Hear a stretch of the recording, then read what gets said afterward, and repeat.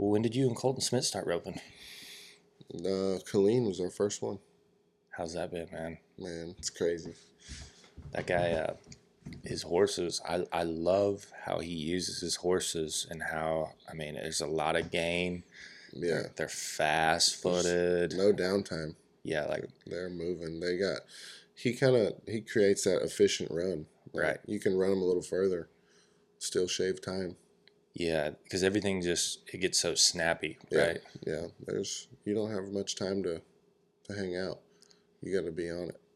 So what's that like as far as a heeler going when you're roping with headers that reach and kind of like it gets a little bit slow? Like it's not slow, but a lot of rope out there, and I mean, compared to a header that he runs closer, gets him tighter. Yeah. I mean, it's when I say closer, it's not that much closer, but right. they're hitting and moving fast. How does it change it up how you ride? Man, honestly, I don't have to be near as perfect. Unlike the guys that run closer and they set it up sharper, the steers move out the front faster. So I mean, this is layman's terms, but when Schmidt ropes, I can pretty much just rein in and throw. Right. Like, if I'm anywhere close to the cow, I can literally just push through the corner and set it down. As soon as the hips go away from me, they're your green light. Yeah, because there's no dead time. Head rope hits, Right. head starts to move, and all the momentum's going in the right spot. It's it's all moving away from you, so you can use that. And then when you heel, it's like you got a big separation too, because steers really open up, right? Big finish. Yeah, and like the reachers, the steers don't go away as fast. There's a lot of guys that do it well, but a healer's definitely got to be paying attention. It's not so much about being ready to rope sooner; it's keeping your spacing. Right. It's keeping your separation. That's huge, and that's where I had the biggest problem behind a lot of reachers. Do you think that's the hardest thing about heeling is like riding position, and knowing when to enter the corner? Yeah, yeah. When I first came on the scene, all I wanted to do was rope. Right. Right. I just wanted to turn in and throw at the feet. That's kind of what I thought heeling was. But I kind of had to reboot and figure out how to ride my horse and ride a better position. Man, that stuff made it a little less fun. Like, I kind of had to realize that I was getting too close, and when you take an extra swing, that's all just seconds off the clock.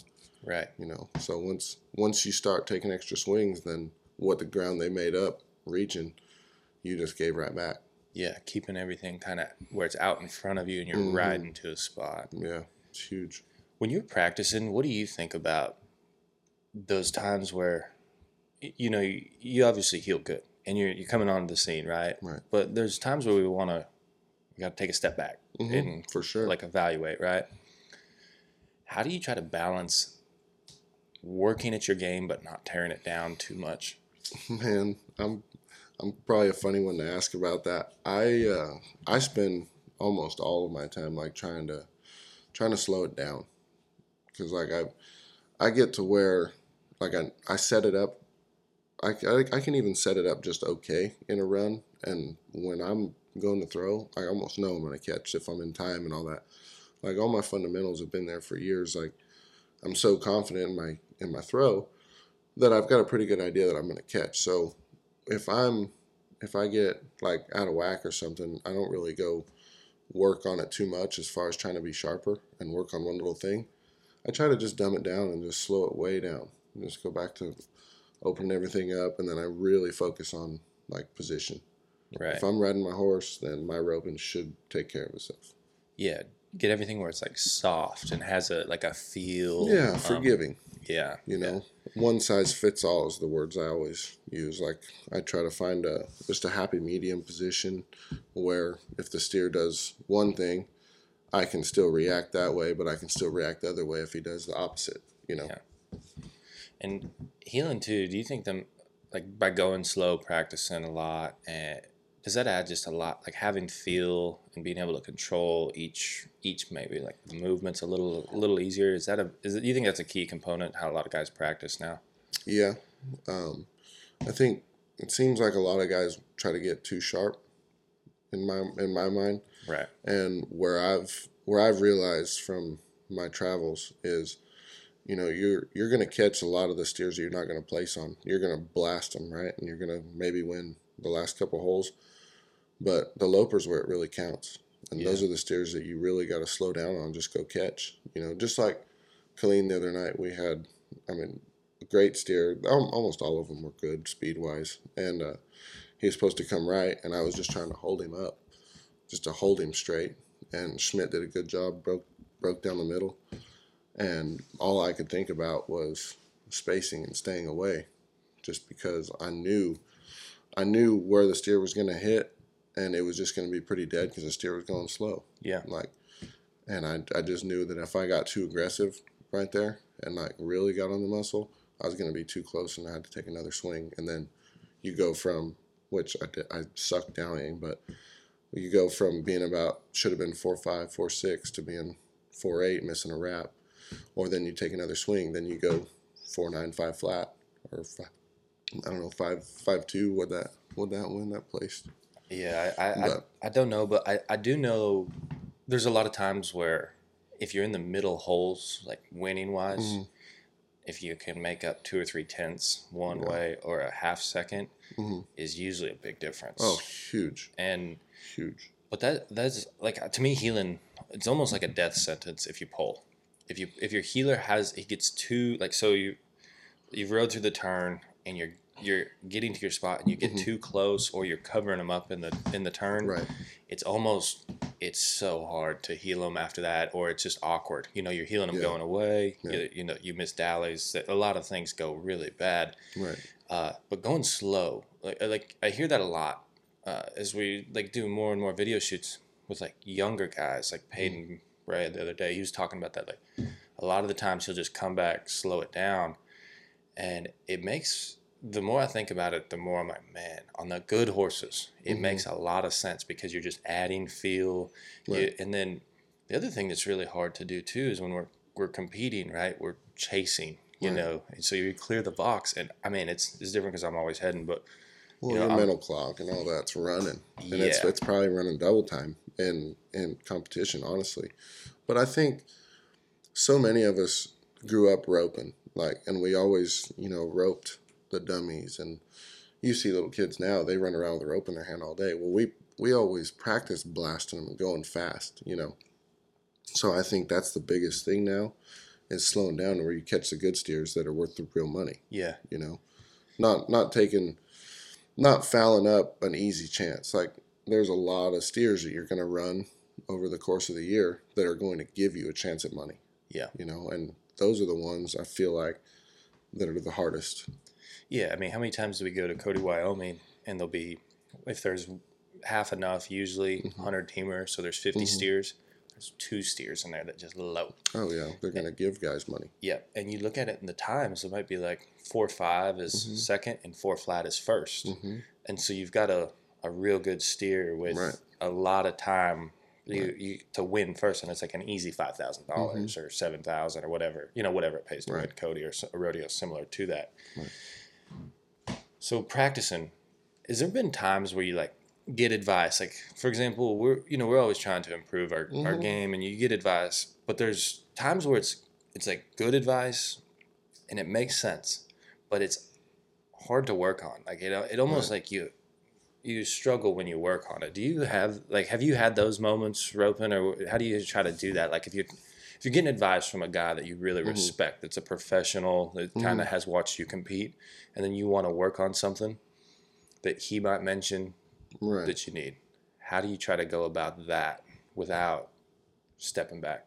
Well, I'm super analytical, like, Right. in my head. Like, I may not put it out there in the practice pen, but I've dang sure set it up in my head, and I'll run 100 steers in my head before I go rope, you know.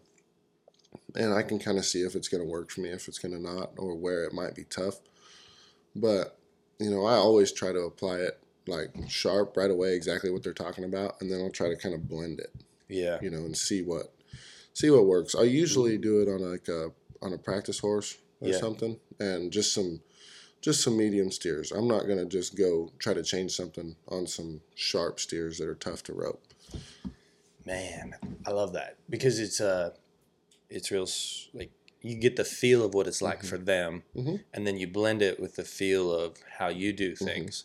Because I think when you're trying to do something, there's the spot in our performance where our conscious mind can do things, but we Mm-hmm. really need our subconscious. Like it needs to be like an instinct, right? Right. And so you kind of got to let that take over. So I'm huge on that. Like I don't I don't know how everybody else is, but I don't really have. It seems like I don't really have much thought process when the gates bang at the rodeo. yeah, Like it's all reaction.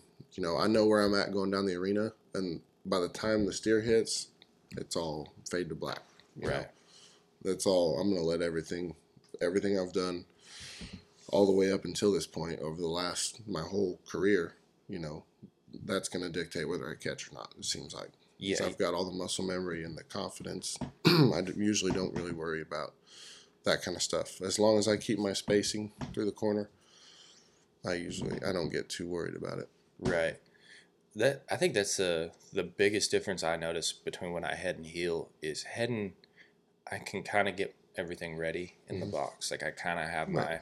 how I want to do it. Then it's like as I'm getting my horse on the corner and he feels like he's in score, we're focused on the score. And then really after that, as soon as you release, you're going. Healing, there's a little time, not much, but there's like as the gates kind of clear, you can set up your position and kind of think through that. And really after, but as soon as the turn starts, as soon as that head rope's going on them, it's very reactive to me, right? Instincts, reaction. You know, there's like I said, you kind of have a little bit of time to set it up. You know, if you need to change something in the run, you have to do it now. Yeah. You know, and then it'll all fall together after that. But one little adjustment can be the difference in, like you said, Cody, Wyoming going 4.5 or 4 flat. Right. So do you struggle with confidence at all? How do you deal with that? Man, I'm probably I might be a lot different than everybody, but like I've got a couple guys that live at the house that I always talk to them like you've accomplished a lot getting here, you know, getting all the way to where we are right now. Right. And so that's kind of where I leave my confidence level. It's like I've built it to what I am now, and I find my confidence and I recreate my confidence on every run off of that. You know, if I have a bad day or a bad weekend, you know, this last weekend I burned the crap out of my hands and couldn't dally and it was bad, but like I feel like I didn't have an issue for the last few years coming into it. So I was like, well, you know, maybe I tweak one or two things, but it doesn't really hurt my confidence. You know, I'm not worried about it. It doesn't tear me down. Right. So like, and I think over the summer we don't get to practice a whole lot. That's kind of where I started that theory. Is like I just leave it into what I've done, what I've accomplished, and I've put in the work, done the practice. You know, everything feels good. It's simple. You know, so a couple bad days or a few bad steers or even a bad year, bad summer, whatever, I really try hard to just remember what I've done and stay hooked that way. You know, it's easier because those are hard facts. You know, Yeah. that's the past. That's what's been done. You know, it's hard to be confident off of just the recent past. You know, but if you stack that recent past against what's built up to it, it really not even a ripple. You know. Yeah, and confidence is one of those things. It's like you can be confident and struggle, or you could be winning and not confident. Absolutely. It's a choice that you have. Now, if you get too result oriented, Oh man, it can get huge. bad fast. Yeah. So, like dealing with slumps, rodeoing, things like that, like it happens, right? How do you try to get out of slumps? Man, that's a tough one. I try to keep it light. You know, I don't like to break it down and get too invested in it as far as conversation about, you know, every steer, because that's what happens. You start breaking it down into every steer, and I just like coming out trying to keep from making those mistakes again. I try to keep it real simple as far as mechanics. Like I don't think it's all strung together. I think there's some bad luck that's happened, you know, or because no two steers are the same. You know that. Right. So I'll look at the mechanics of it. What happened to create that? What did we do to create that outcome? And if it's chalked up to the steer, then I don't let it affect my confidence or anything going into like that kind of side of it.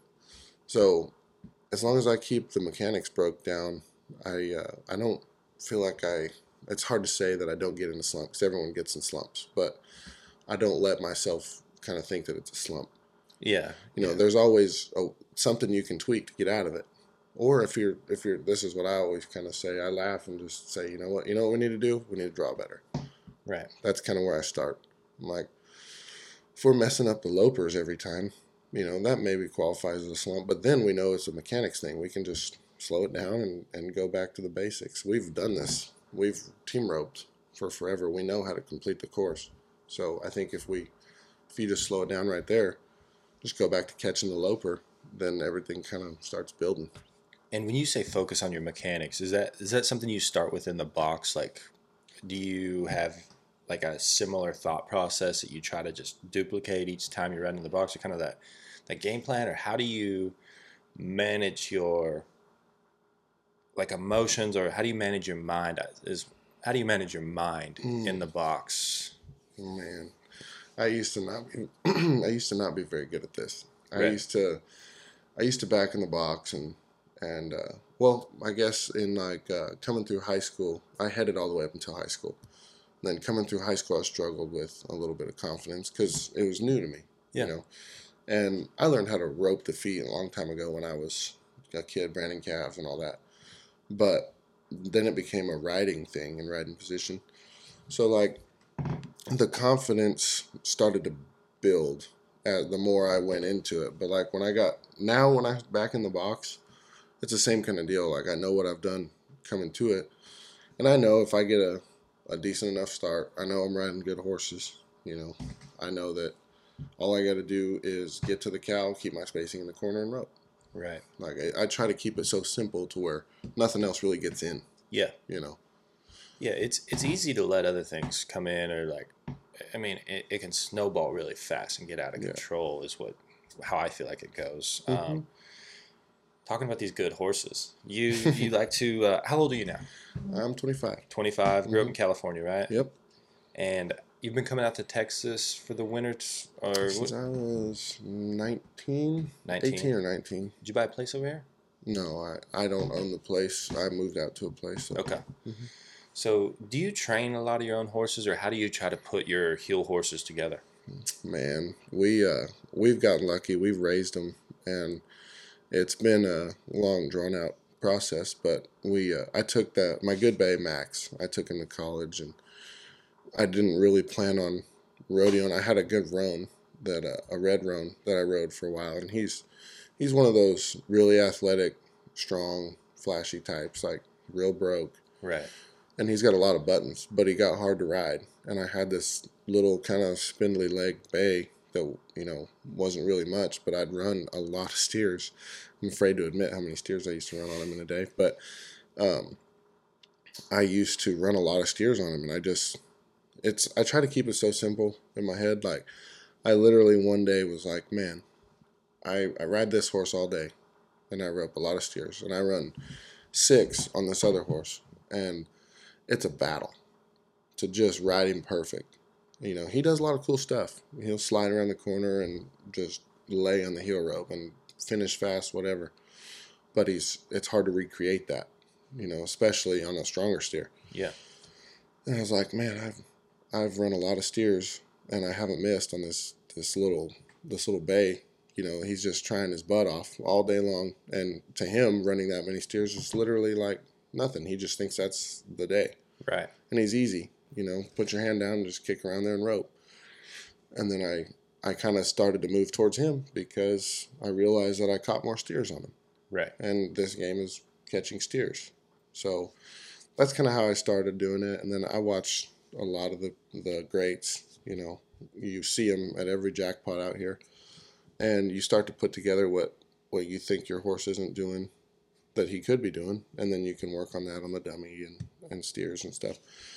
And then I brought in another bay, and just kind of started over just like that. I made him my practice horse, and I ran a lot of steers on him, and got him. He's real talented. This other bay, he's a freak in nature.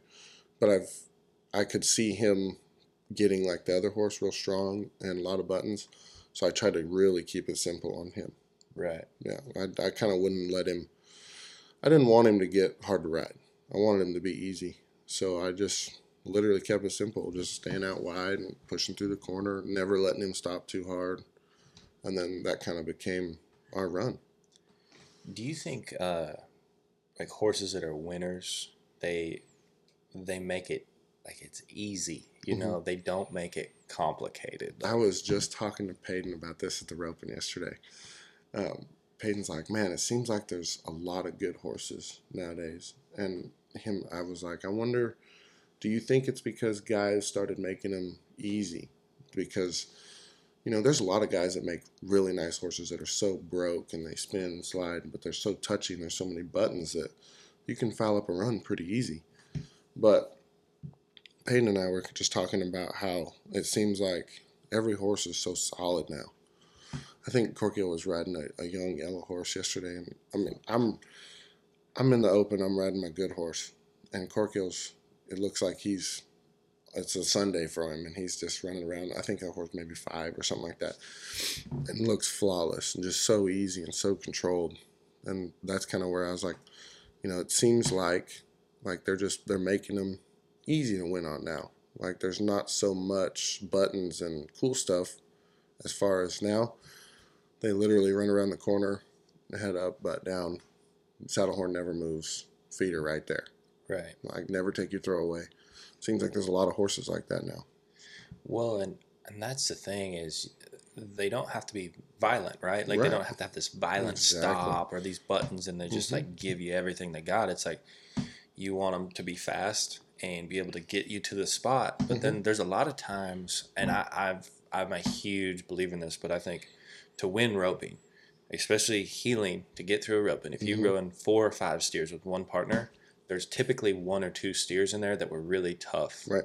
They're tough steers to get by. And if you got a horse that will let you go an extra swing or just let you, Huge. yeah, kind of, you might have to compromise something. Like you might not ideally, like, well, me, I might want to crawl out over them a little bit or something, you know, and you're like, wow, when I barely got that one. But when you say that, you're like, well, I do that a lot on them. And then those start adding up into wins, and you like Exactly. you kind of get through the roping. And I think it's the same way with head horses too. They like if you tell me, well, what's better, like a medium speed head horse that scores really good, that's just flat to the steer, or one that can just run a hole through the wind that you gotta like, he's just going as hard as he can and just giving it everything he's got, and he almost gets in your way at times because he's trying so hard.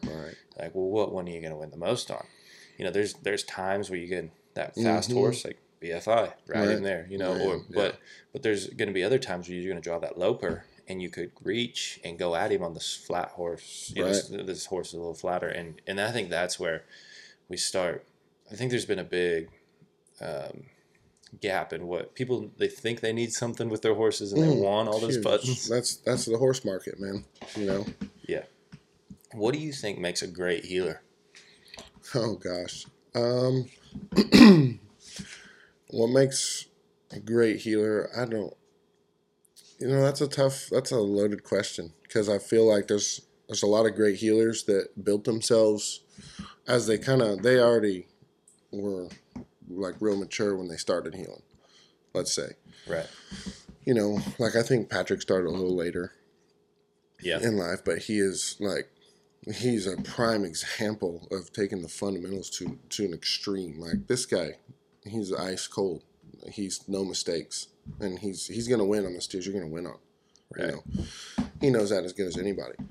And where I think about my heeling, I never got to build it like that, but I learned how to handle my rope. Excuse me. I never got to build my heeling after I had like a real thought process. I literally learned how to rope just with a piece of baling twine roping my dad's foot, you know, going through the house, and then roping goats for my granddad or branding calves. Right. And I never learned how to like ride perfect or swing perfect or nothing like that. It was harder for me to learn all like the solid fundamentals than it was to learn how to catch. I felt like I knew how to catch the feet when I got to Chad's when I was 18 or 19. And then I looked at all these guys that rode so perfect, and they swung so perfect. They never took a chance. They never took any risk. That's been my biggest deal lately is risk. Right. Trying to manage that. But those guys take no risk, and they ride so perfect that it literally looks like it's so easy. And then I look at my own videos. I'm like, hey, that was cool, but the steer was a coil and a half away, and I burned my hands, and now I'm not going to get my horse close to the next 3 steers. Right. And then these guys, they kick through their horses perfect, easy to win on, and they just look like they were sitting in a recliner and put it down there, and they win the rodeo. Right. So if you could start back over, that would be the first thing is fundamentals, studying them and kind of mastering the fundamentals. I would have hit the dummy on an old campaigner horse and just tried to, I don't know, get my reactions down different. Because I've got, my mental clock probably clicks double as fast as anybody. We can run a steer halfway down the arena and I'm like, well, we're going to be 10. We're out of it. Right. But I started to realize if you set the corner up and all that stuff and you're riding decent horses, you can shut the run down. And it's really not that bad, Right. So that's where I lack the discipline to ride the right corner and the right way and swing the right way. I used to just crawl out over them and throw my rope and try to beat my horse to the horn, So that's kind of where I wish I could restart. Yeah. A little bit. And just mastering the fundamentals. And that's it. It's hard because I don't even know that until, I mean, there's been some guys that have done a great job teaching. Like you got your Walt Woodards, your Clay Coops, like your older like the guys have been doing it for so long. But it's not something that can be studied as much as it has been able to the last 15 years or so. And it's easy to break down now. You can, with all the slow-mo videos, and everyone's videoing all their runs anymore, to where you can literally slow it down and watch every inch of your swing, or see what your hand's doing. That's what I've been doing because I've been burning my hands the last few days trying to dally. And breaking it down and watching me move my left hand is basically the adjustment I had to make yesterday at the roping. Just made it on the fly. Right. Because I was pulling my slack and moving my hand just a little bit to the left, and it makes my horse move the saddle horn. Yep. Bing. I mean, simple. Back then, I feel like those guys, it was more of a crapshoot for them. Like, they had to figure it out. You know what I mean? Yeah. Yeah, they kind of had to, trial and error. And really, that's a lot of it too. Is probably the quickest way to improve, because then you could like you said earlier, you could take the things that someone might do, or they might say, hey, this is what I would try, or this is what I think, Right. And you can apply it to your roping, but you can see how it fits in within your style, because that is the one thing about roping that is. I mean, I look at it with other sports like quarterback or like a guy with a jumper. There's a lot of fundamental things that they still do in like a throwing motion or a shooting motion, but there's a ton that go into it. But there's also at the end of the day, they're not the same. Like there's really no two same like throwing motions. There's similar ones and similar jump shots, and it's the same way with roping. So you got to understand, like, hey, bodies are built different. Muscle fibers are different from the word go. Like our makeup, how our mind works, how we, how, like, some guys have a faster swing, some guys have a slower swing. Right. Well, why is that? And there's little variables that you can add to it, but you also gotta work within yourself to. It's like you gotta master yourself, right? Like you can. I even put this towards horses too, but you can try to find the easiest way to get the goal accomplished. Whether it be having a good head loop or a good swing or putting it all together even, that's where, just trying to find that's where I struggled a little bit, was trying to find, I tried to match my style to somebody. Yeah. early on. You know what I mean? And I literally could do like impressions of a lot of different healers, but not well. But I felt like I could, and that I wish I would have developed my own deal, and that's where I kind of feel like I am now. You Right. know, I've kind of got my own deal, and it works for me. I wouldn't push it on anybody, but there's no two alike. So if you can find the easiest way for your style to shut the run down, then I would. I mean, that's how I would go about it. Yeah. Yeah. Just understanding what you Mhm. do and, Exactly. and how it feels to you. And I think that's where it's like, we got to keep it where our mind can operate without thinking Mm, during the run. So we can, muscle memory. yep, that muscle memory can come through, because if we're thinking and trying to force it, Man. it's slow, or it's choppy feeling, or there's Yeah. black spots in the run where it's like, Right. why can I not throw my rope? Like, it feels like I can't throw my Right. rope, Right. but I Right. want to. And that's like, I mean, that's a death sentence, at the end of the Yeah. day. And I've been backwards from a lot of people. I'm usually like, why did I throw there? Like, what? I pulled the trigger. What am I throwing at? You know, that's where, that's where the discipline comes in. I didn't get the discipline growing up as far as my roping goes, and that's where I wish I probably would have went Right. back, because there is time. Like yesterday's a prime example. I was roping with Tanner James in the 17 and a half. Sneaks out of the barrier, got the loper. We're 6 flat on the first one. Most of the steers are running, and does a great job. Like, that's the steer you're supposed to win on, or at least get ahead in the roping. We Yeah. had a great chance. I'm coming in a little hot in the corner, but I know my horse is trying to get away. He's sitting down. I take it one swing over the back in the corner. Can't heel him yet. And then in that last swing, I just put it down, and I'm like, whoa, we're too close. And my horse just barely steps on my bottom strand. Takes us out of the whole roping.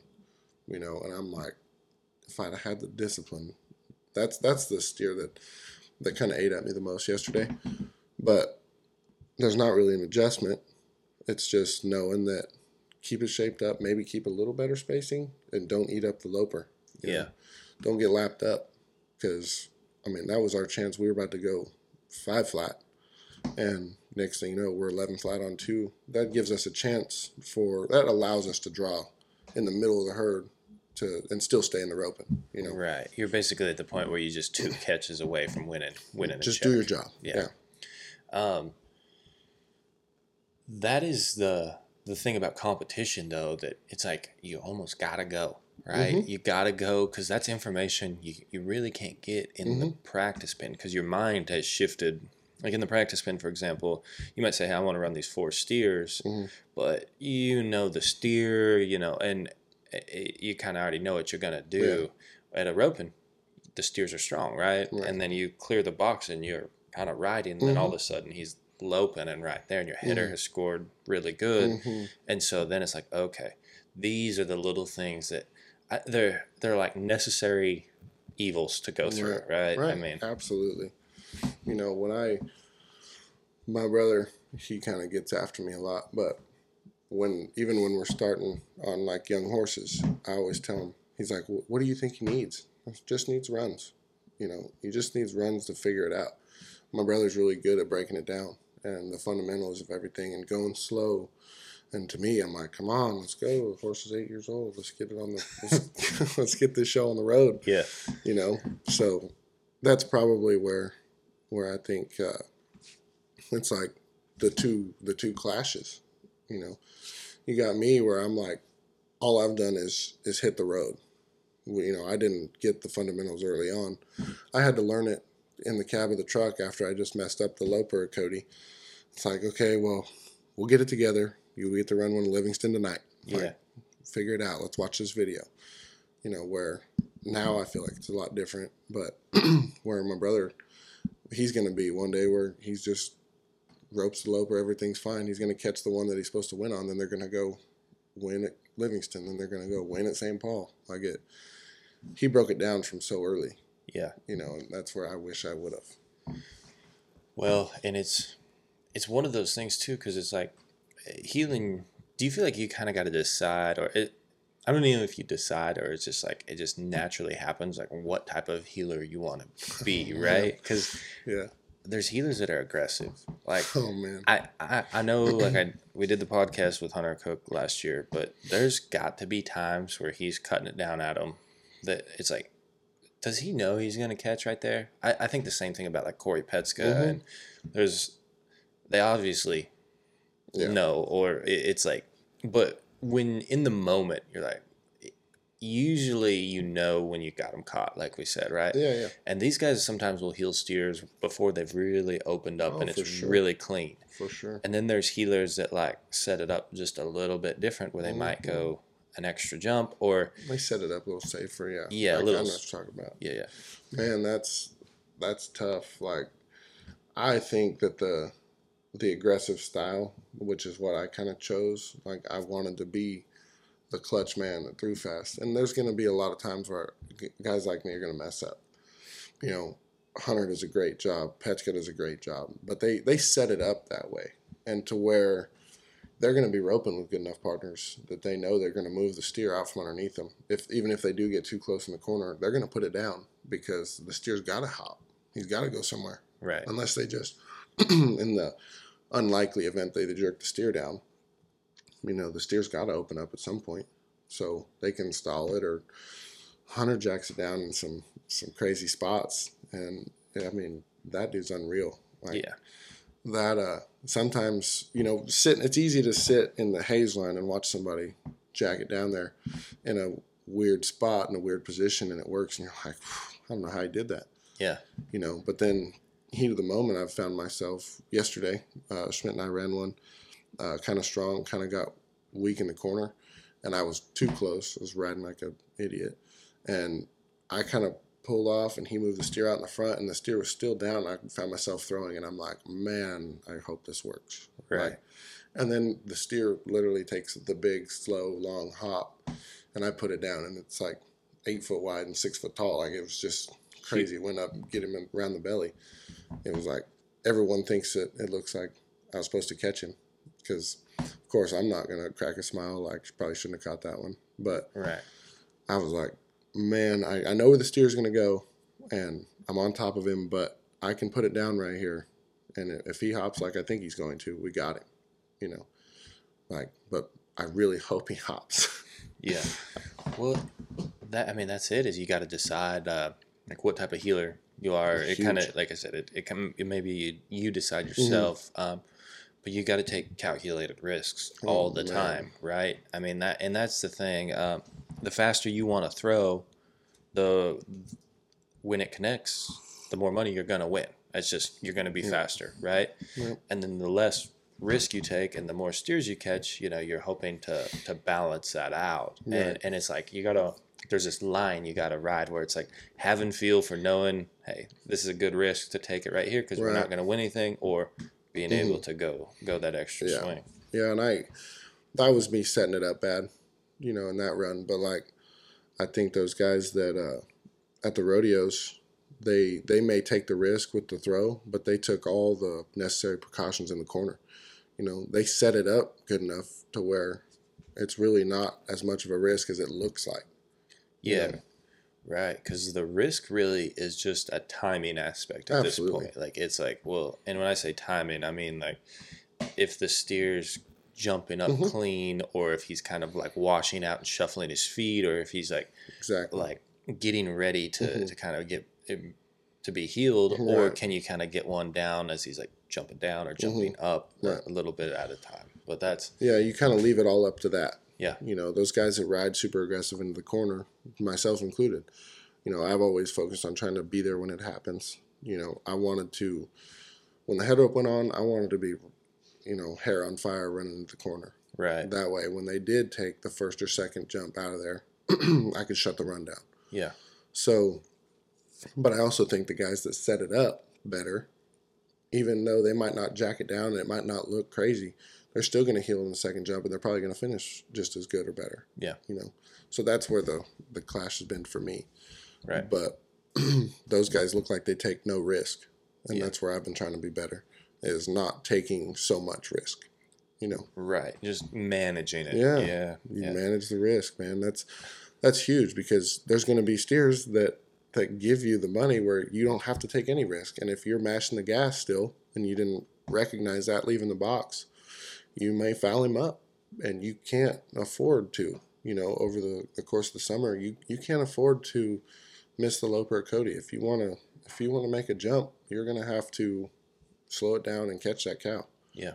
You know, it's gonna be you're gonna draw middle of the pin and you're gonna run one halfway down the arena, and your man's gonna bomb, and you're gonna be there, and you heel him fast, and you guys finish fast, and you're gonna win 6, and it's gonna feel like it was a battle. You know, and that's awesome. I'm happy for that, but if you're riding that same way on the Loper, you're probably going to run smooth by him, or you're going to get too close in the corner, just like that jackpot run yesterday I was talking about. Get too close and take that throw. What if it's not there? Right. You know, what if he was perfect on the next one, but I've already killed everything off in the corner. I've already slowed my swing down to throw. You know, what if it's not there? And he's perfect on the next one. Now you just laid it next to one at Cody. But gosh dang, we caught the one for $600 down the road, and it looked crazy. But we things sure didn't catch the Loper for 10,000. Yeah. So it's like it's being able to manage both runs, and that's where it's like I think that's where we go back to horses being real special too, and having like because if you That got helps. if you got a heel horse like that's got a lot of feel when you clear the box and will read the cow and help you and kind of stay ahead of what the steer's doing, then you've got that. Yeah. As you clear the boxes and things are running real fast, they can move with them. But if things aren't and the steer's slow and it's all happening right there quick, you get that nice feel where you're not pulling hard and they just like stay in your hand. You put them where you want, and it's like the same thing, but just going slower. You know, slower momentum compared to something that's moving fast. Yeah, man. Like my good horse makes me laugh sometimes. Like if a steer runs left, he really doesn't want to run around the end of it. Like if a steer runs the wall, St. Angelo's a prime example. Both steers went left. He got just a shade to the inside, but basically he's like, "Put your rope down, dummy. Keep riding. Don't take a stupid throw right here." Right. You know, we were 10-8 on 2, ended up coming back with a good chance for money, you know? Yeah. Where if I'd have done what I probably wanted to do, run around the end of it and heel the steer fast, you know, we might not have finished as good. But it was unnecessary risk. It might not have worked. There's a chance that it might not have worked. Right. So when he had me just a shade to the inside, we were still pushing into the corner, and I couldn't throw right there. All that steer did was hit and come right back to me, and I threw on the next one. And we got a better finish. Yeah, got a real sure shot, good finish, and then you can make it up in the short round, or you get another chance. Like you're not done just going for a go round over there. Exactly. I'd rather rodeo to go rounds. I'd rather go catch him. I'm starting to think this way. I'd rather go catch him and make him come beat us, and give ourselves a chance than take the risk and live with the consequences. You know what I mean? Yeah. What about managing your finances?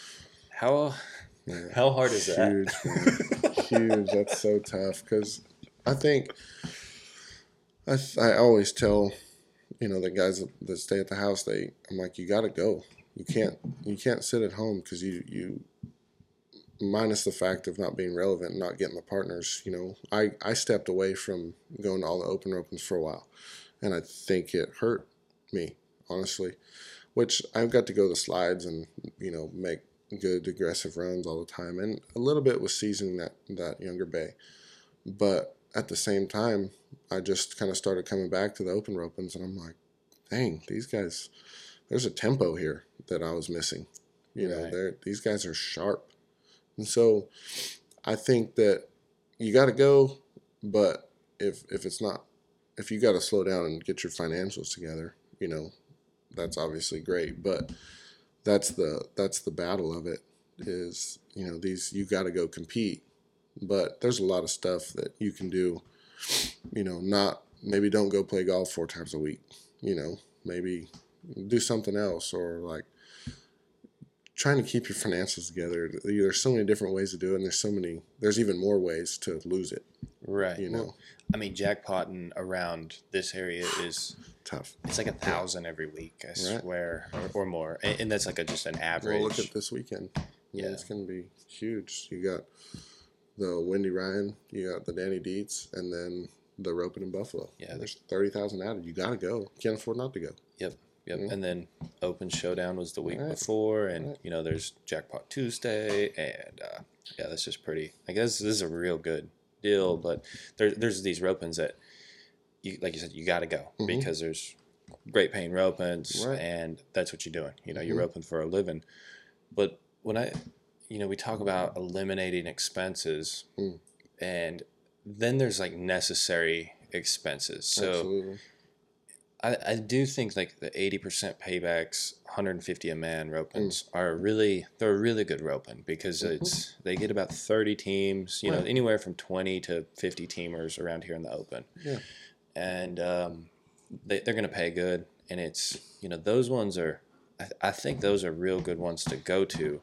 The thing I wonder about is, we've got all these expenses, and you've rodeoed hard, right? Yeah, since I started, I went crazy. When I turned 18, I went and did my time in junior college, and I left. I went online, but I left when I was, let's say, I was 18 when I bought my permit, and then I filled my permit in California, and then Doyle called me to go to Pendleton my 18-year-old year, which was actually right after I turned 19. Right. So from 19 on, man, when I turned 19, I was rolling, and we went hard, and I've went hard every year, seems like. So do you try to find ways like to get extra cash through selling horses? What do you do to try to kind of put money together when it's, it's hard to just sit there and say, hey, I'm going to make 100,000 or 50,000 or whatever. You're even break even roping, right? Oh, man. And especially for like healing, it's even, I think it's harder healing because you're starting out and, you got guys that probably rope good, but there's these established runs that headers and healers, and it's just hard to compete against them, right? Right. And then healing, it's hard to get runs, Right. and so you're getting less opportunity. So you kind of gotta, it's just a longer climb, I think, healing than heading. I could be wrong with that, but so putting that together, how do you look at that? Like, hey, I need to continue to keep my money together and be able to go and compete. What are mistakes you made, and what are some good things that you've had going? Man, I think this is kind of where I went to backing off of the Opens so much. I think that it hurt me, but I think it helped me. It was necessary. I needed to do it, because man, if it's not working and you got to go back and figure it out. It's so hard. These guys got so many good horses, and they're staying sharp, and they're hard to beat, and they have the best guys, and going and just getting beat up. We use the term ducking off. So I ducked off and I went to the slides, and I could kind of go win at those and put some stuff together, I disguised it and used the excuse that I was seasoning a horse and stuff. But I think between that and then like I've made halters for a long time, and it sounds silly, but I've paid a lot of jackpot fees, and if you can get to the jackpot and then you get to the jackpot and then try to allow yourself a chance to win, stuff can kind of start building back up. It's a gamble. My mom's a banker. I hear this word all the time, the G word. Oh my gosh. My mother, it's a gamble. It's a gamble. Well, the whole thing's a gamble. Yeah. But it's kind of controlled. You practice so much, so it's really, that takes a little bit of the risk out of it, and you get to where you're sharp, your ability, and you put it together with a good partner, and your partner's got good horses, you got good horses, then you go and try it on, but until you kind of get that built up, and take the unnecessary expenses out and try to keep pushing and building it better, then you're going to enter quality roping to where it just takes one hit, to where you're kind of back in the middle of things, and then you hopefully build that into more opportunity to win. Right. But then that comes back into risk, being the guy being the guy that, sets it up too aggressive, and you can't be doing that. Well, yeah, and it's really easy to mismanage your Mm, risk because at the end of it, when we're talking about it is a gamble, but you're betting on yourself, hmm right? That's Double down. yeah, we're doubling down now.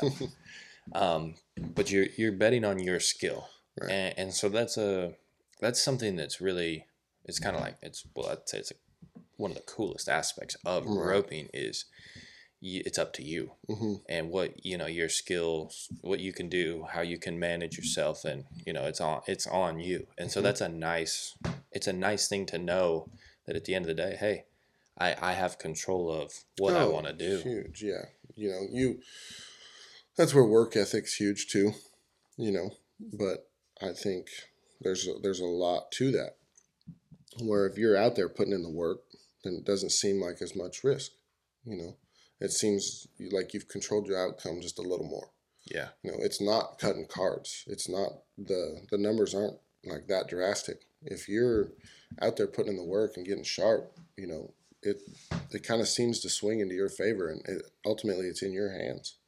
You get to make the decisions whether you catch or miss or stay in the roping or whatever. You know what I mean? Yep. Let's talk about work ethic. Do you coming into it and starting to get exposed to guys like early on in your rodeo Mm, career? Did you feel like you had worked at it hard enough, or were you working at it hard enough? no, no, not at all. That's probably, I don't really regret much. I try not to really look back at it that hard. Yeah. But there's always room for improvement, and I think that I wish I would have worked at my fundamentals earlier. Right. You know, I wish I would have been out there. Watched all the videos, and I wish I would have tried to blend those styles a little better. I wish I would have had the discipline, I guess, and work ethic comes out of or discipline comes out of work ethic. I think, honestly. So if you're working at it hard enough and you got a good thought process about it, I think you can go out there and you can get it down. Right. It's up to you. If you're working hard and you're putting it in the right direction, then I think there's only one way to go. It's up, getting better. Yeah, it's a skill. So it's all kind of boils down to how hard you want to work at it. Right. So now, what are some ways that you try to apply yourself and kind of maximize your days and maximize whatever you want to get at from now where you're at now that you learn like, hey, I kind of did it wrong, or I needed to improve on this. Right. What's been some big adjustments you've made? Well, slowing down was the biggest, and a while back is when I kind of caught that, and obviously it's never just in time, but I feel like to where I feel right now, I feel like it was in time. So now, I'm still working at it. I'm still, I don't rope the dummy as much as I should, but I need to get back on the dummy in the arena. Need to be riding those horses more often, but at the same time, I'm really confident in what I've got going. So I try not to really dwell on that. Right. I don't want to just keep just hounding on it. If I've got it, I try to leave it alone. Like I like where it's at right now, and I still work at it, and there's always ways to make it better, but I'm trying to figure out ways to make it better instead of trying to get so sharp on one thing. You know what I mean? Yeah. You can over sharpen the knife. Oh man, it's crazy, and that goes back into catching the loper. Like if you're too sharp, you're gonna make a mistake. Too much on go. Yeah. Yeah. So understanding like managing the days Mm, as much as you can, and knowing like, hey, there's times where I need to do more of absolutely. slow work, or I need to do more of this, or understanding, if you need to get more practice rounds, is get on a hmm practice horse and run them, Right. and kind of balance those two out between just running a lot of steers and kind of going Man, at them. there's definitely a time where you need to run more to work on it and figure it out, but then there's times where quality over quantity. You know, I've that Tanner James, he lives at the house, and he will run them. If anyone brings horses, he will literally run them Right. until no one wants to rope anymore. And I'm like, okay, so what are you working on? And he's like, I'm just turning cows. I'm like, come on, man. Like you've got some nice horses, work on it. And so he's done a really good job of slowing that down, but he does have practice horses now to where he can run them until no one wants to run them anymore. Right. And when he needs to work on something, he buckles down. Same with me. Like I I don't like to run a ton of steers a day. I'd rather run better ones. Like I'd rather run quality steer Yeah. than run 50. I'd rather set it up and if everything's feeling good, then I tell these guys all the time. I'm like, the best thing you can hear is that it's you making the mistake because you can fix that on the dummy. If your horse is working good and it feels good and he feels like he's not taking your throw away or not costing you anything, I don't really see just a huge need to keep running them. Right. You're basically you're just getting it to the point where your horses feel they're comfortable, Right. they're working for you good, and then it's all on you, Absolutely. and then if you need to make adjustments, if there's something off with your swing or whatever it is, you just tweak on it and you're good to go. Yeah, for sure. I feel like I try to keep it down to the mechanics as far as that. I try to keep it simple. I don't want to just keep running them. If everything feels good, I don't need to keep just running them and running them and running them. Right. I'd rather put my horses up and let them have the day and keep them feeling good. So when you talk about taking something specific, you mentioned earlier, like you'll run a lot of steers in your mind, right? Mm-hmm. Mental reps. mental reps. And is that something like when you practice, let's say you've been running them mentally, do you know when it's feeling good, like before you even go to the practice pin? Like does your mind, like, so for example, like you visualize a run and it goes good. Right. Do you have times where you visualize runs and it doesn't go good? No. You see it, you just get it, like yeah, that's the positivity of it, and I try to be real about it, and I base it all on what my horses felt like coming up to it, and if there's something I need worked on, I'll visualize making the adjustment first, before I'll run that steer and make the adjustment in my head, and before we ever get to the practice pin, you know what I mean? But it's all based on kind of prior, what it's all felt like. Right. Coming into the practice session. Yeah, that's a strong word when you go to visualizing. I think is feel. If you can visualize it, but you can feel it as well, like with your swing or whatever it is, it just seems like the practices they're so clear, and it's Right. like we get to that spot where it doesn't feel like it's almost like slower happening, like it's not like it's in slow motion almost. Oh, for sure. That's the mental clock, man. You slow that down and it literally feels like slow motion. Like you make those fast runs, but like when you hit the corner and it's all like crunch time, when you're watching the video, yeah, you're going fast. Like Right. there's no room for error, it looks like. But in our mind, it's slowing down and you can kind of see where it's going, see how the run's shaping up. You can see what's going to happen basically before it happens. But I think you have a lot more time to adjust, than people think. Right. Yeah, and it's a weird feeling sometimes when it happens, because it's like, for me, when it happens healing, it's like, did I just like stall my rope? Did I just hang me a big old floater out there? And then I'll watch it back I'll know the difference. Like if I heel one and it comes back to the horn good and it's like a big finish and it's a good run, as opposed to like an actual floater where Right. it's hard to dally, the steer's really jumping away. The difference in those two feels is huge, but in my mind it feels the same. It's almost like that last swing is just slow and just everything is, and I call that like a flow state, or getting in like your Right. kind of your whatever whatever you want to call it. But when you hit that point, it's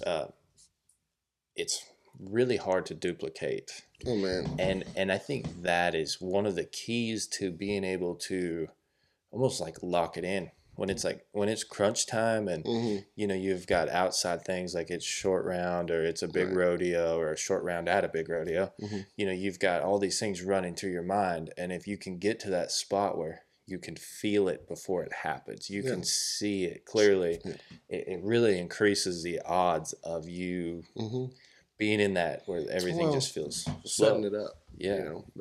That's the hardest thing to do in crunch time. You know, I'm I'm aggressive when it comes to roping. Like I want to be there when it happens. I want to shut the run down fast. Yeah.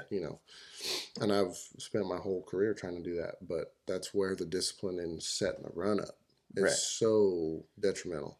Like if you don't set it up, or if you don't set it up the right way, it's living or dying in the roping. It's staying in it, or getting ahead, or just getting by the bad one. Because most times you're going to draw the one that might take you out, and if you just get by him, you allow yourself a chance. You're still in it. So, and like setting it up so huge. And I'm a big believer in, like, there's a tool for every job, like stalling your rope. If you get there and you need to throw, you need to shut the run down. And if you have to stall to get back in time or whatever, as long as it doesn't become a habit, I think that can be necessary in a situation. So I don't really write that stuff off, but I think there's steps you could have taken in your setup before. Yeah, But there's gonna be times where you're gonna have to. yeah, you're not looking to use that tool. Exactly. It's just there if you need it. Exactly. And yeah, and I think that's where like it's just building the skill set, Reaction. Yep, being able to react, and that's also where it's like, hey, I want to get kind of away from those things and what caused that to happen, so I Exactly. can create more of a that consistency with through the positioning stuff like that. So what's the biggest piece of advice is like just like really hit hard for you that you've got? Has there been one of those talks where it's like, man, I need to change some things, or just one of those deals that flipped a switch for you? Man, not necessarily. I don't feel like there's just been one thing. I've been around. Like, I try to surround myself with the best guys. Yeah. Since I've been out here, iron sharpens iron. So if you're out here and you're rubbing shoulders with these guys, you're gonna pick stuff up. You're gonna get sharp, and you don't even know it. And I study the guys that are winning and the guys that aren't, and why they're winning and why guys aren't. And that's kind of where the mental reps. That's where I look at that. But I don't know if there was just one. I've gotten a lot of information because I like to talk. Yeah. I like to BS with the guys. I'm always talking, and they might not even know it, but I'm picking their brain. Right. Even Peyton yesterday. I'm always, just trying to figure him out, or trying to. If I've got a real question, you can ask it.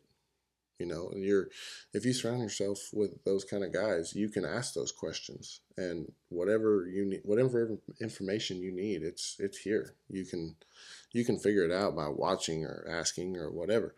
So I don't know if there was just one little piece of information, but Right. it's a lot of studying the right guys, I feel like.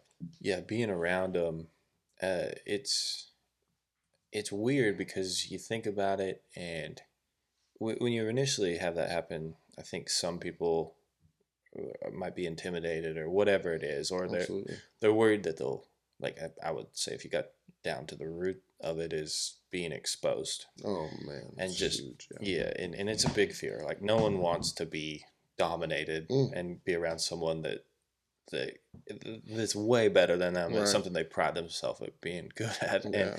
But at the same time, it's really not like that at all once you get in it, right? No, like when you're around those guys, it's awesome, man. Yeah. I love it, and I idolized a lot of these guys. I still idolize them, but I've done it for a long time. But now, when I first came out here, I felt like I was trying to prove something, and that was the wrong way. Yeah. That was so far from what I needed to do. I needed to come out here and be a sponge and just soak it all up. These guys, every time they make a run, they might not even look at you or talk to you, but you learned something. Right. You know what I mean? You saw it, and if you can channel that the right way, there's information. Yeah. Well, that's strong because if you're saying, "Hey, I needed to prove something," and I get It's it. I so want to. hard. Well, and you're doing it for the wrong reasons, Exactly. You and put it the wrong way. Like I was trying to be so aggressive when I first came out here. I wanted to prove that I felt like I had a spot. You know, I wanted to prove to them that I could be out here and I could hold my own, right? yeah, Well, there's these guys that are slowing it down, and then there's one 19-year-old kid that's running his good horse by the corner, thrown over the left side of their neck, and thinking, yeah, yeah, I just did something. These guys are all rolling their eyes. They're like, we got another one, you know, yeah, yeah, another kid showing up. But there's so much to being able to not come out here and try to prove it. Like don't come out here trying to um, trying to earn your spot, like prove it and take your spot. I guess I should say you need to come out here and earn it. Like just come out here and put in the work and soak up the information, because these guys are going to teach you a lot, even though they might not say anything. They might even come say hi. Some of the nicest guys in the world are the best guys. yeah, You know, so they'll just come conversate, and being around them. Just I always use this term, like just breathe the air around them, and you're gonna get better. Like you got to be here, rubbing shoulders with them. I right. feel like Well, and don't do it to prove that you belong, because then right. you're tying you healing steers with your actual like Mm. self-worth. Oh yeah, exactly. And then that's a mental side. Oh, That was huge for my mental. Like there was a time at Chad's where like I was wanting to be done. Like yeah, totally contemplate. I had a conversation with my dad, and he's like, "How bad do you want it?" I'm like, "Bad, but I don't feel like I don't feel like I belong out here right now." right.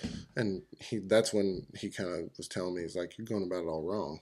Just learn, like soak it up. Quit trying so hard to prove that you're one of them. Just learn from them. You know, you will be if you stay hooked and keep going through the motions and learning, you know, but you're not going to ever get that far if you burn yourself out like that. You're going to want to be done. It's so hard. It's a game of failure. Roping is like, you're not going to catch every steer. You're not going to win at every jackpot, but it's channeling the good ones and learning from the best or whatever, you know. And that's how you kind of, it goes back into confidence and the mental side, you know, staying hooked. Yeah, and do you try to find like I would call it like just an enjoyment of the process? Because when I hear that, I think of things like my mind goes to, well, I got these horses. I mean, Right. if I'm lucky, I'm gonna have. I mean, if I like my one bay, I started rodeoing on him when he Mm-hmm. was 5 years old. Right. Maybe I get him for 15 years, Mm-hmm. and you're like, well, you should enjoy that time Oh, with for that sure. horse. Enjoy that time in the actual process Mm-hmm. of improving yourself, Mm-hmm. improving that on the horse, and then you get all these little battles within, like, man, I took this horse from this spot to now I'm competing on him here, and he's Right. working like this, and then it's like you're winning all the time is what it starts to feel like, or you're like, and even if you don't, it's not tied to actual results of the Yeah, roping, it's it's hard. tied to like, Don't get materialistic about it. yeah, You you know, just know that you've come a long way. You know, you've built this. You know, you've built your own empire, kind of. You know what yeah, I yeah, mean? your If that your makes body sense. of work, like you Yeah. you it's something you work for, it's your life's work is Yeah, what and it is. Yeah. it's way easier to stay positive if you don't get materialistic about it. You know what I mean? Yeah. Well, there's just you're doing it for the right reasons, right? Exactly. You're It's out the good here, fight. yeah, because you're out here, and then it's like, well, when you're in August, which, hey, there's been a few times where you stayed out, right? I mean, Yeah. you do you ever go home? I actually I did. I did. I went home, gosh, 2 years ago, and then last year I think we called it. Right. And I just kind of learned that. Like I used to be, like I was gonna keep my head down and keep trying. Finish it. Yeah, finish what I started. Yeah. You know, and there's times where it's gonna feel impossible, and you know you can go into the sponsor side of it, everything, but you know these guys help you and they want to see you do good. And then I felt like, man, I'm if I go home right now, I'm letting everybody down. Right. You know what I mean? I never wanted to quit. And I don't feel like, now I don't feel like it's quitting. I feel like you can be a little smarter with your financials. Like, don't run yourself. If you don't got the horsepower right now, or if you need to go home and make adjustments, do it. Yeah. You know? Well, that's what a lot of people say that, and I'm guilty. I'll quit. I Mm, guess how you want to say I it. hate that. I I hate hate that word. I do too, but I'll stop rodeoing at Right. some point when I'm not roping for anything. I Mm, don't know what I'm roping for. I have to go home and figure out what I'm doing. exactly. And but also when I look at it, I'm playing such a long game. Mm, I don't really care about what happens in the next 6 months. I'm trying to set up the next 6 years. right. And that's how I look at it is I'm like, well, I'm doing other things as well with this, so I got Mm-hmm. to be real long term with my roping. Right. And I think that's where it's like if you can understand that, like if I can go home and it's not like I'm not turning Madden on and Right. playing some No, PlayStation. Like exactly. That's when you hit it the hardest. yeah, you like you've got tape, you've Mm, got 30, 40 rodeos on your mm-hmm. belt. You know, you've been exposed It's fresh. yeah, and it hurts still, and you kind of this is what I need to Still work got on. that bruise on your butt for where they kicked it all over all summer. Yeah, Yeah. from when they've been stepping on your throat all summer Yeah. long, and I think there's a lot to that, but there's also other things that I think I've finished it as well, Mm, and it's really hard to finish that last 3 or 4 right. weeks of rodeoing is you get to answer some questions to Right. yourself that you never Oh thought man. you'd ask, Man, right? some of those truck rides, Yeah. where you're sitting in the cab of the truck and you got Oh, having 16 nightmares. hours and you're just like, your partner's sitting right there next to you and you Yeah. feel like you haven't done your job, let's say. And it feels like they're so far away from you. And Yeah. they're touching elbows on the center console, but you're like, can't even find the words to say. And, I had a conversation my very first year with Chad Masters, and we talked about, I was like, man, I don't know, do I stay out? I don't know what to do right now, you Yeah. know? And he's like, well, if you can do it, you got to prove, that you're out here to do it. You're committed. Yeah. You got to earn your stripes. You got to show up and be there and keep your freaking head down. Yeah. You can't, if it gets tough, you can't be the guy that pulls up. But at the same time, at the same token, now I've gotten to a point where I feel like if people don't think that I'm committed, then that's on them. I know that I'm committed. Right. And it was just as much for myself as it was for my partner. And I probably think of that way too much. Like, as far as your relationship goes with your partner, like, I'm like, at first I was like, I'm going to be here no matter what. If this guy keeps putting us down, I'm going. Yeah. You know what I mean? And then I started to realize, I'm like, man, if I need to go home, or if I need to figure something else out, then I'm hurting this guy. Yeah. If I'm not all the way committed, or all the way, into it right there and doing what I need to do, or doing my job, even if we're getting down to the mechanics of it. If I'm not doing my job, I don't want to run this guy ragged. Yeah. He's depending on me to show up and do my job. And if I'm not doing it, I need to let him get somebody, or let him go home, and it's going to save everybody in the long run. There's a lot of different ways you can go about it. But if you can stay out, do it. Right. Keep pinning your ears and keep your head down, stay hooked, because a lot of guys are going to notice that, and you're going to, it'll be good for yourself. It'll be good for your mentals, because you're going to win. You really are. You're going to figure it out. You're going to duck off. You're going to go to rodeos. Yeah, maybe don't go to all the rodeos that all the big guys are over there just hammering on. Go find you a different area. Go to some amateur rodeos. Go find some jackpots. Go run a ton of steers in a practice pen. Whatever you got to do. But it's all in the way you look at it. But that's kind of where I felt like, at first I felt like I needed to stay hooked for myself, and then now I feel like it's necessary. If I need to go home, then it's necessary. Yeah, because it's long term. You're Right. not quitting, Right. right? You're literally just reloading the gun. Exactly. You know, you're trying to figure out a different plan of attack because the one you have Yeah. doesn't make sense or Right. isn't For working sure. or whatever it is. Yeah, but I think that's that then finishing the job. Mm. I think it's a big thing that almost everyone needs to do first. I think I would suggest that For is sure. going to all of them, and then they know, hey, Right. this is what it's really like. For sure. These guys, they give respect to those guys that they see somebody working at it hard and they see someone staying hooked. Yeah, it's been a tough road. Everyone's had tough summers, you know, and that's what it's hard to understand right off the bat. All you see is the top 15. You see these guys that just keep winning and winning and winning, and they're having a dream summer, right? And you're like, man, I wish I could have that. Well, they were sitting there in the truck at some point, like, you know, I don't know if I should go home. I don't know if I need new horses. I don't know. You know, they've been through it. Yeah, I did a podcast with Walt. Oh man, Yesterday I did a podcast with Walt, and he's like, he's talking about the year he won the world, and he's like, right after the NFR, he had planned to go to Hawaii with his wife and family, and he said, we do the champions breakfast the next morning after he'd won the world, and he's like, the next day when we're in Hawaii, he said, I stayed in bed for 2 days. I was so tired and drained, and you're like, that guy did the best. He won.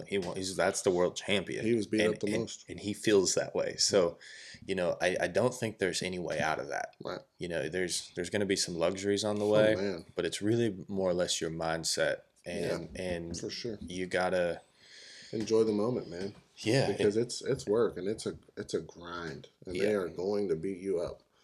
You know, that's so cool you did that, and he said that because people really, they see it as all, you know, roses and gold buckles and all the fame, you know, but I feel like those are the guys that got hit the hardest. Yeah. All year long, but they kept getting back up. They gritted their teeth, you know, and then he deserves to treat himself, you know.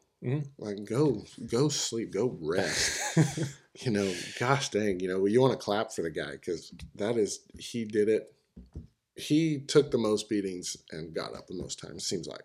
You know. Yeah, and it just, I mean, if you've rodeoed the whole summer, right, at the end of whenever you're done rodeoing and you go back home, you're tired. Oh, I don't even. I mean, it's so you get, but I think those are important things. Is you got to understand like how to manage your burnouts and how to make sure, but confidence and all that. Yep, and then the other thing is you get to ask yourself these important questions like, is this what I want to do? Oh man. That is the number one question. And like for me, I try not to ever get to that question because obviously this is what I've planned my life around. You know what I mean? I've planned for the long haul. So I'm really, everyone asks it, but no one ever wants to admit it. You know, everyone has that moment where it's like, man. You know, the easy door is over here. And then there's staying hooked and finishing it, and then, you know, keep moving forward. But I think everybody out here kind of has that fight. You know, they're gonna stay hooked if they can. They're gonna do whatever it takes. They're gonna go home and build 30 halters and sell them. You know, right, know, or whatever. Yeah, you kind of got to figure out your deal, and I always do this. If I'm excited driving to the ropeland or driving to the rodeo, and I'm like, you know, if I'm still like I'm kind of craving it, then I'm like, all right, that's when I know I'm good. And I've been able to do that both ways in August. How do you recreate that though?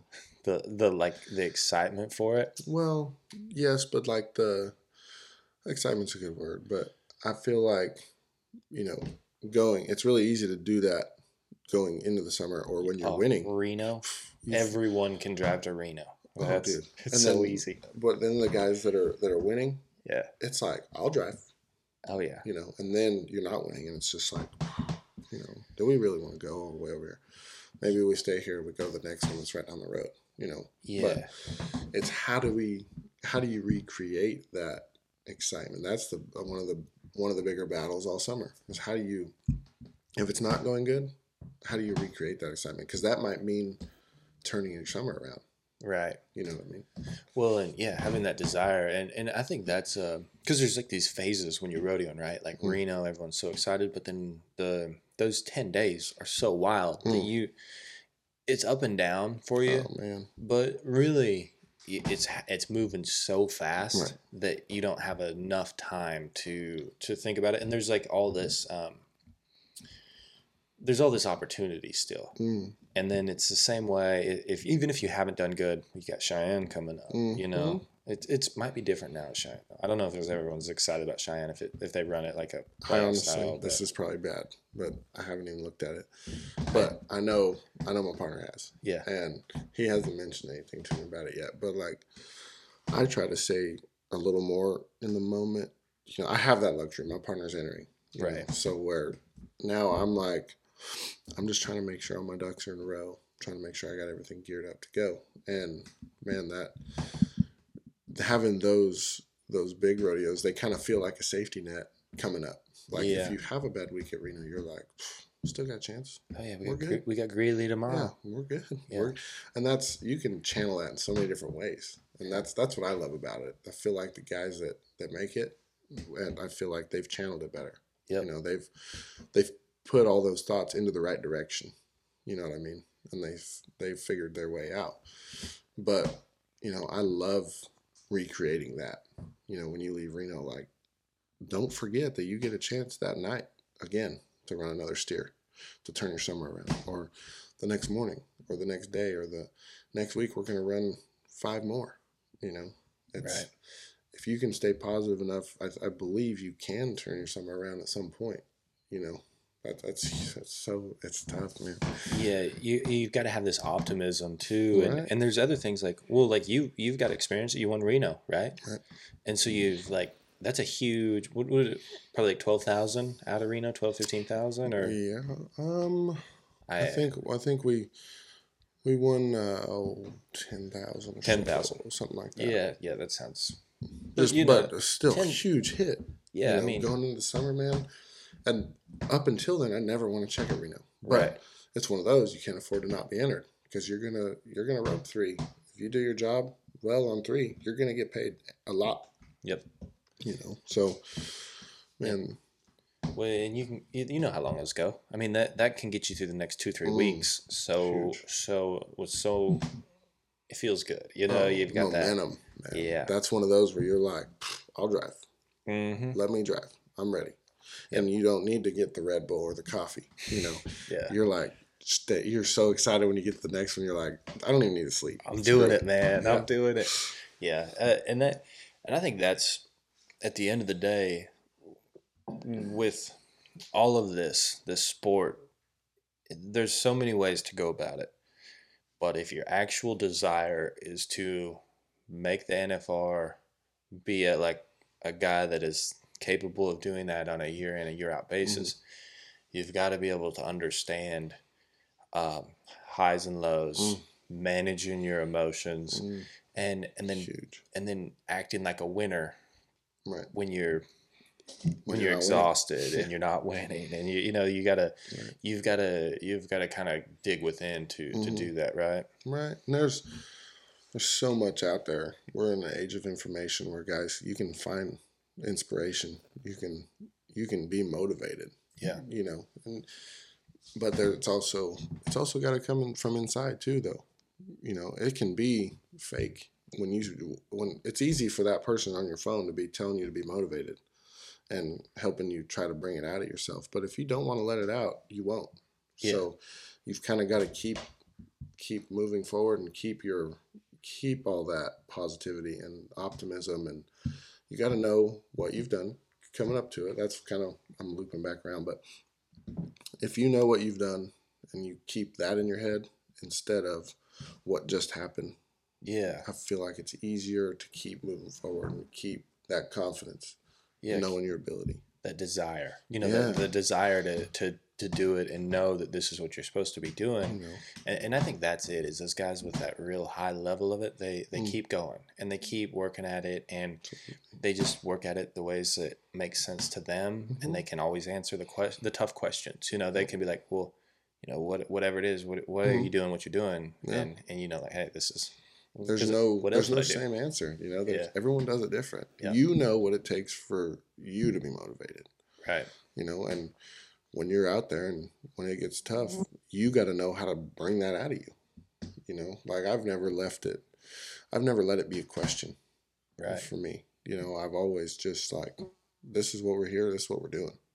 Even if it gets tough, stay hooked, stay out, keep your head down, keep giving yourself the opportunity to win because it's going to show up. yeah. This is what we're here. This is what we're Yes. doing.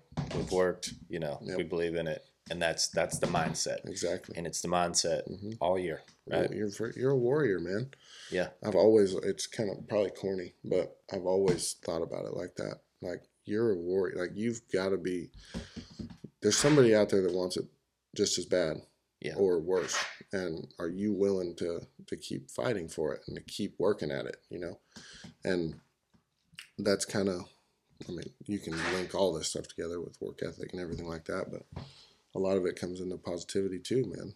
yeah, If there's a warrior out there, they don't have, there's not a doubt creeping in. They are, at least in my mind, I think of a warrior, and I think if there's a warrior that's half-hearted, he probably shouldn't be out there.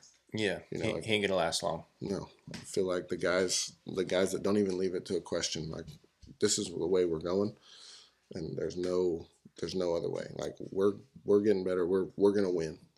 We're gonna go and we're gonna go put it together and make a lot of good runs. We've had that conversation. We've been on the phone hyping each other up. Before the summer.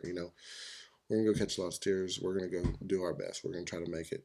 Feels good, everything, right? Yeah, But it's recreating that, like going into the summer or halfway through the summer or whatever. That's it's crazy to think about, but oh no, it is. I don't know if it's crazy. It's a warrior's mentality, or like that. There's no safety net, or mm, there's no option. no There's no turn back. second, or this is what you're doing. Mm-hmm. And if you can put yourself in that spot, and that's your desire, you can answer that question to yourself. Mm, No problem. Like, hey, this is what I'm supposed to be doing. right, I'm not doing anything else. exactly. And yeah, Even if we do back off, like, even like I went home or whatever whatever, um, you still know that you're gonna go back at it.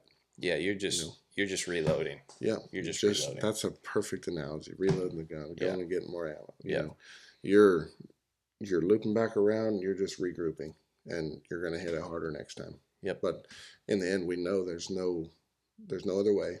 This is what we're gonna do. Everyone's got those dreams, and that's what we're doing. We've dreamed of this for forever since we were little kids. You know, everyone everyone's got the goals. Everyone wants to win more world titles than anybody else.